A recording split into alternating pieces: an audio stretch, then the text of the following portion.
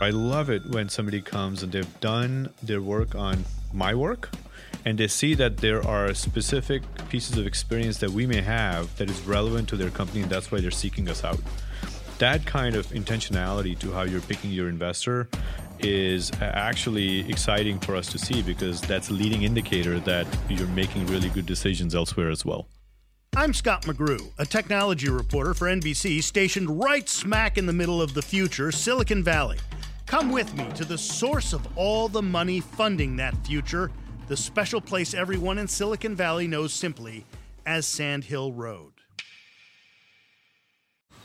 Man, that sunset is gorgeous. Grill, patio, sunset. Hard to get better than that. Unless you're browsing Carvana's inventory while you soak it all in. Oh, burger time. So sit back, get comfortable. Carvana's got thousands of cars under $20,000 just waiting for you. I could stay here forever. Carvana, where car buying meets comfort meets convenience. Download the app or visit Carvana.com today. Worried about letting someone else pick out the perfect avocado for your perfect impress-them-on-the-third-date guacamole? Well, good thing Instacart shoppers are as picky as you are. They find ripe avocados like it's their guac on the line. They are milk expiration date detectives. They bag eggs like the 12 precious pieces of cargo they are. So let Instacart shoppers overthink your groceries so that you can overthink what you'll wear on that third date. Download the Instacart app today to get free delivery on your first 3 orders, while supplies last. Minimum $10 per order. Additional terms apply. CarMax is putting peace of mind back in car shopping by putting you in the driver's seat to find a ride that's right for you. Because at CarMax, we believe you shouldn't just settle for a car. You should love your car. That's why every car we sell is CarMax certified quality, so you can be sure with upfront pricing that's the same for every customer. So don't settle. Find love at first drive and start shopping now at CarMax.com. CarMax, the way car buying should be. I'll admit, the HBO series Silicon Valley is starting to show its age, but I often point to it as a fairly realistic depiction of what happens here. For instance, a pitch meeting with venture capital. Unless you're VC or an entrepreneur, you're never going to see what that's like. Here's a clip from the show. The fictional venture capitalist Peter Gregory, played by the late, great Christopher Welch, negotiating a term sheet with a very nervous startup CEO, Richard Hendricks. We're just really excited to get going, Mr. Gregory. Yes. Who's we? Myself, him, the guys back at the house. Guys? What guys? Did you just take a sip from an empty cup? Yes. Why did you do that? Just something to do. The real-life Haman Taneja, a partner at General Catalyst, says Silicon Valley, the TV show, gets a lot right. Well, it's sometimes embarrassingly accurate, so much so that I've stopped watching it because I live it every single day, and I just don't need another show that reminds me of how eclectic this whole business really is. As we venture through our podcast on venture capital, I asked Haman, an investor in big names like Airbnb and Stripe, to walk us through some of the basics. Venture Capital 101. Establish your credentials for me. You have invested in what? Impress me with what it is that you've given money to and said, ha, I was there when that started up. Yeah, so we have been investors in both consumer and software businesses. On the consumer side, companies you would know would be Kayak, which is actually a company that started in our offices. We're investors in Airbnb, Snap, and then a lot of interesting business-to-business software as well, like Stripe, which is a very large payments company, and many others. We've probably invested in about 500 or so companies. Which ones you're most proud? Are you most proud of?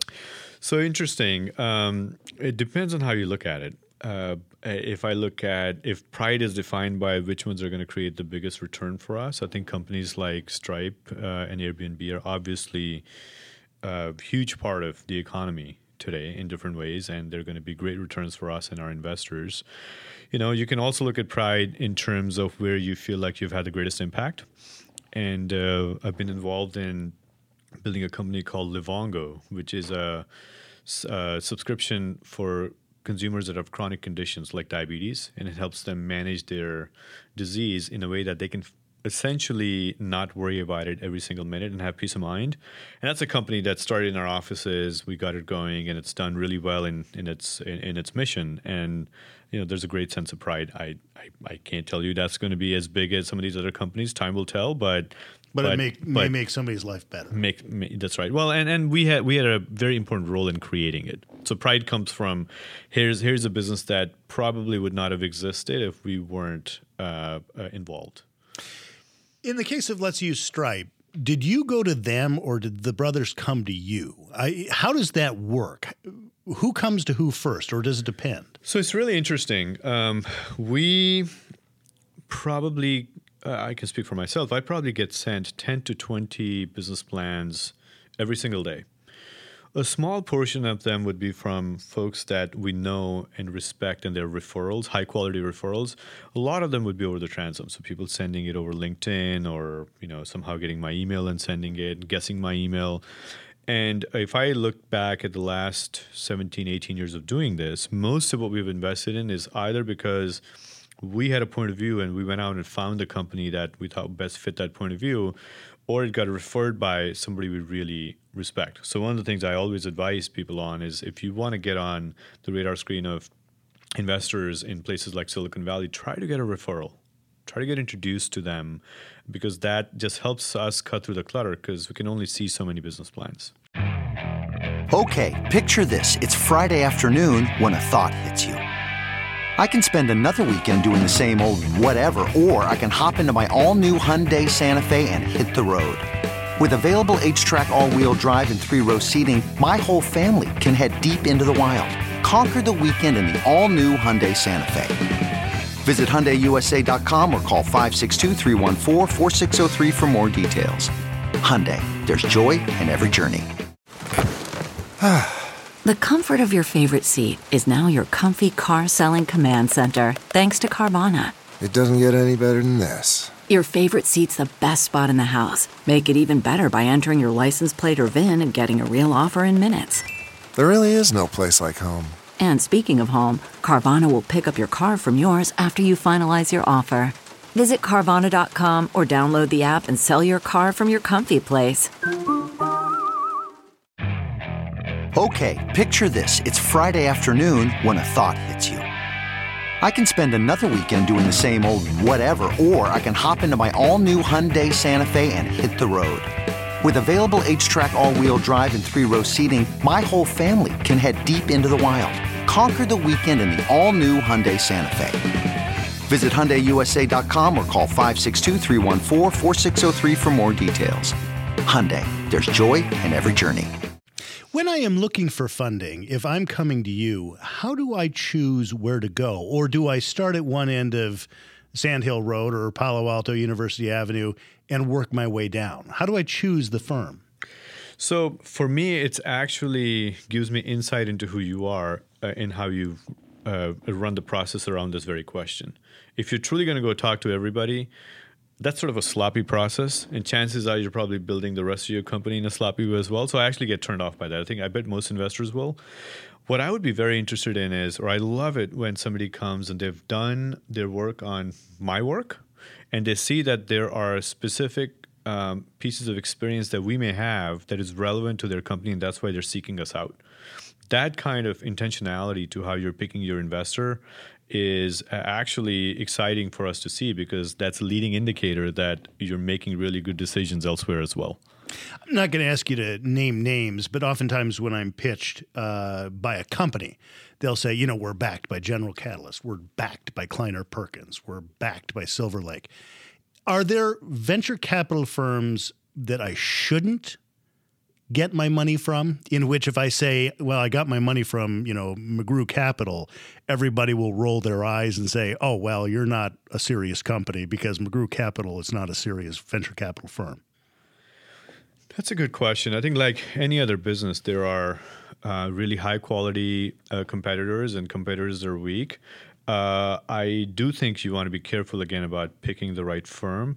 But to me, the true north there should be about the firm that has done work in your area and has and I do think a legacy of success in a firm matters, because when you do say you're backed by General Catalyst, and you're going and trying to build a team, chances are it'll be attractive to them that a strong firm like ours has blessed the business plan and has chosen to spend their time and money on working on that business with the founder. That's just a good indicator as you're going to go recruit the team. So I do think do your work and thoughtfully consider who's the right partner, both in terms of their reputation and also in terms of their relevancy to your business. If I come to you and I say, Hemant, I've got this idea. You know how people have extra rooms, and I'm going to put it online and I'm going to call it Airbnb. Or, Hemant, here's an idea. People are driving around in their cars, and I'm going to make an app in which people could pick you up and take you where you wanted to go. How in the world do I know how much money to ask for to get that going? What's a reasonable ask? I mean, I've just invented Uber and I've just invented Airbnb. We would know now how much they're worth. But when it's only on paper, how much should I ask for? I think it's really interesting. You have to break down the development of your business over the next few years into key milestones. And I would say I think you should ask for the amount of capital needed to de-risk, with some buffer to your important milestones that you think are essential. And justify it, I assume, as well. Exactly. And here's why this much capital is needed, so we can prove that in the city of New York, we got, as an example, people to rent their extra rooms out, right? In the case of Airbnb, for example. And that if we were able to prove that, then we will come back and ask for more money from that same investor and others, because you have actually de-risked the business. So breaking it down into what you're trying to de-risk is one way to think about capital needs. The other flip side of that question is, okay, we've agreed on a number. Now we've got to agree on what does that represent as far as a percentage of the company. Because you're going to give me money. Yeah. I'm going to give you a percentage of the company. But again, this seems sort of theoretical as to, well, is that worth 10%? Is that worth 20%? There is no math to it. It is very theoretical. So the way we think about it is we essentially go and try to understand how will this business develop over the next 5-10 years, and how much capital is needed, which will give us some sense for how much additional dilution the company will take. And our goal is to try to make sure that the ownership that we get and that the founders are giving up is a good balance of what we need for our opportunity cost and our return profile, but also which will keep the founder incentivized to do this for a long time, because they will get diluted over time. So if the founder who's building the business after 2 or 3 rounds is going to end up having a couple of percent of the business, they won't be interested in doing this. So that team won't stick around to build a business. So it's not in our interest to take too much. And obviously, it's not in interest as capitalists to take too little. So I think this is always a balance. And rather than using math to justify it, we try to think about the long-term needs of the business and make sure everybody's going to come out with a nice return if the business is successful. Is this adversarial in the sense that I come and I sit in this conference room with my founder and I say, Hemant, we'd like this much money and we're willing to give, this much of the company. And you say, well, how about this much money and that much of the company? Or are you on my side? Who's on my side in these negotiations? Or am I bringing a lawyer who really knows what he's talking about, or she? What great founders here typically do is they have advisors, which are often founders running their own businesses, that they will be consulting to get their advice on how to navigate it. And then the questions are, who's the right person to involve as the investor and how much to give them, because sometimes you might actually dilute yourself more and give a higher percentage of your company to an investor if you think they're a better investor than your other option. So it's a trade-off. And so founders do lean on other founders to get that advice along the process. Our conversations are not adversarial. I think, first of all, really good companies often have multiple choices they can take capital from, because there's many firms that do this, and so the discussion always is sort of contained in a narrow band of like the difference of opinion. So then it's just a matter of, do you want to take the leap and are you a good fit? So as anxious as this process could be, because for founders it's a really big deal on either side. They're bringing a partner in, they're giving up a piece of the company. It actually ends up not being that complex when it truly is happening. After that's done and we've agreed on something, I mean, is it a giant check that, I get from Publishers Clearinghouse, or does just some numbers show up in my bank account? Oh, yeah. So after we have handshake, and we'll sign what's called a term sheet. It'll have a basic set of terms, including some of our legal rights, which is our ability to invest more in the company if we want, and if the founders want to sell the business, we want to be involved in that decision. And there's some board governance oftentimes. So our role as a director and what does that mean? And then that goes into legal documentation. Typically, this process can be done anywhere from a week to a few weeks. And after that, a wire magically shows up in your account. Can you give me, just vague anecdote or vague tips on maybe somebody who blew it at a meeting like this, or somebody who crushed it at a meeting like this, and you said, all right, that's it, I've made a decision one way or the other? After having done this for so long, we usually know very quickly that we want to work with somebody or not. And it's not a reflection on them. It's just, do we think that business is going to be extraordinary? And they're extraordinary, all the things that we would want to see. And there's definitely occasions where we like the business so much that we essentially tell the founder to go sit in the other room. We discuss it as partners, and if we really like it, we will all go sit down with the person and make a deal with them that very day. That has happened many times. Doesn't mean those businesses end up being really successful in the end. I could probably say there's not that much correlation, but we do push ourselves to move fast, because at the end of the day, if it's a good fit, let's not waste time in a complex fundraising process that doesn't really add value to the business. Let's make a good deal and let the founders get back to building the business and help them. You've talked about how you've done deals with people you knew or people that you were familiar with, that sort of thing. Have you had a situation in which it was sort of the Facebook Zuckerberg sort of kid out of Harvard sort of the way we would have filmed a movie, right? The experienced VC with all the money and the young nervous kid, have you had that experience? Oh yeah, many times, and I wouldn't say nervous, because they are very bold and ambitious founders, and oftentimes. But when we met Evan and Bobby from Snap, they were still building the company on the Stanford campus. When we met John and Patrick from Stripe, they were still in Cambridge. In fact, I met them because I used to live in Cambridge at that time, and I was teaching at MIT, and somebody connected us, and that's how we met. And I can tell you, it was not that they were nervous. They absolutely have had great ambition, and they've gone and done everything they say they would and more. That said, you're the experienced VC who has all the money. They are the young startup who needs the money and making a big ask, right? I mean, this thing's got several commas in it. And when you say yes, what does it look like on the other side of the table? When a couple of young people suddenly realize, oh, I think he just gave us $10 million. Yeah. First of all, in the situations with the best companies, it's a really competitive scenario. There's many of us trying to do this. So it's more, I hope we chose the right partner for the $10 million is what they're probably thinking, as opposed to, I think they just, what do we do that they gave us $10 million? So the smile's actually on your end, huh? Oh, yeah. We're relieved that they chose us. That's the way we it's a service business. We're here to be supportive of the founders, and it very much is, we got the opportunity to work on a project that we were really passionate about, and the founders chose us. That's like a huge win on our side. That's the way we think about it, regardless of what happens in the business. Any last thoughts? Anything I should have touched on? No, look, I think my only advice to those that are listening and thinking about starting a business is, don't be inspired to start a business because you've seen massive outcomes on the other side. Be inspired to start a business because you want to solve a problem that you think is really interesting and important to you.